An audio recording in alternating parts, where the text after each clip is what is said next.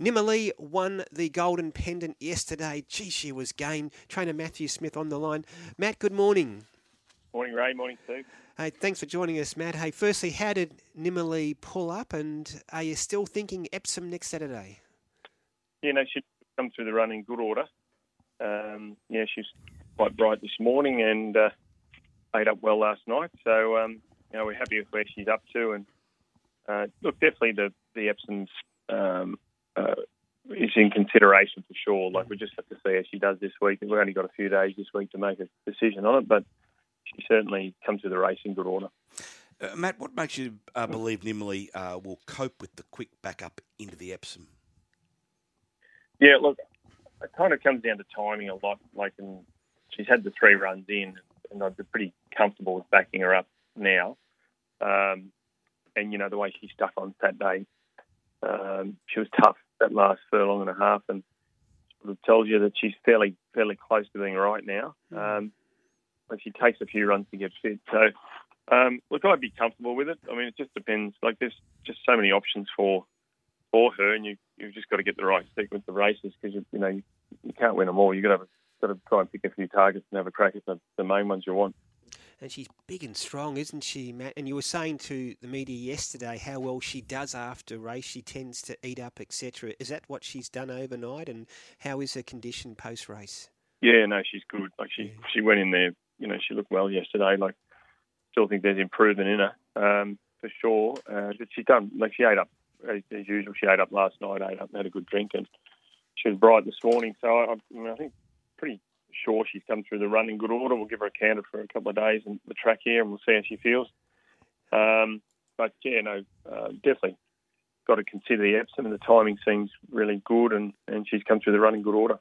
Well, the good thing about her is that, 1, she's genuinely top class. 2, she's a Randwick Mile winner. She's not that badly in at Epsom. I think she's got 54.5 at the moment. Correct me if I'm wrong, Matty. The weights might go up half a kilo, but that's nothing for her. No, she gets in well at the weight. Can't be penalised for yesterday. So, look, she's in she's in the right weight, and look, there's some other horses in there at the right weight too. So it's going to be a pretty good race, and there's a few other mares in there too that are going well, that are well weighted. So. It'd be very interesting to see how the race comes up when we get acceptances. Matt, I'm interested in your thoughts on the next question. She's a 6-year-old mare now. She's well-bred, being by So You Think, who's doing great things at stud for Coolmore. She won her Group 1 in the autumn over the Randwick Mile, the Queen of the Turf.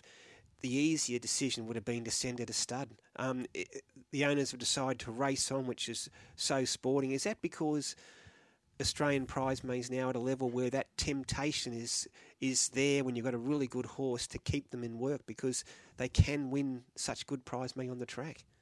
Oh, no doubt about it. Like, our prize money's the best in the world. Our racing's arguably the best in the world.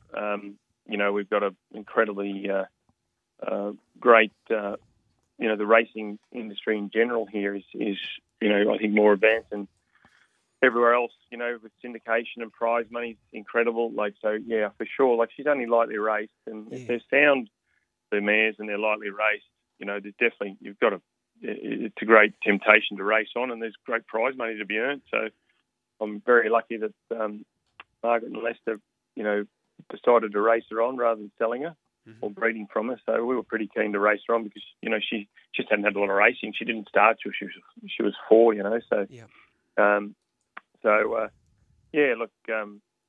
I think in the next 2 months, there's some great options for her, and if she can just keep holding her form, especially in mare's grade, she's going to be really competitive.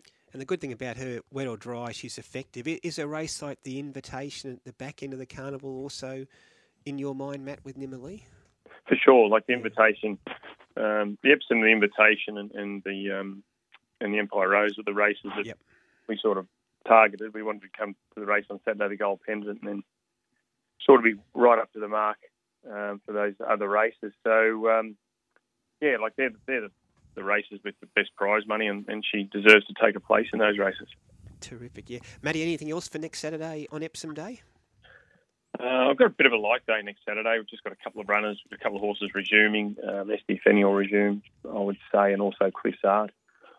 So 2 nice horses there resuming, and a few of the provincials, and maybe one in Brisbane, and Bonus Notches will be down at the Danehill Stakes. So good horse, busy enough. Yeah. You a league fan, Matty? Beg your pardon? Are you a league fan?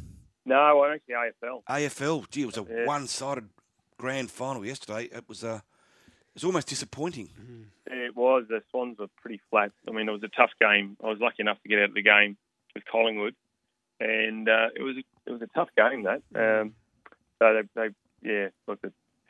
it just took its toll. I'd say they were pretty flat, and Geelong were fresh, and they've been probably the dominant team throughout the season. So they're always going to be hard to beat. Yeah, they're a team of superstars, aren't they, Geelong? And they certainly showed that. Nimalee's your stable superstar. She showed that yesterday, Matt. Congratulations, and let's hope she's there on Epsom Day fighting up the finish again for you. Super. Thanks, fellas. Thanks a million.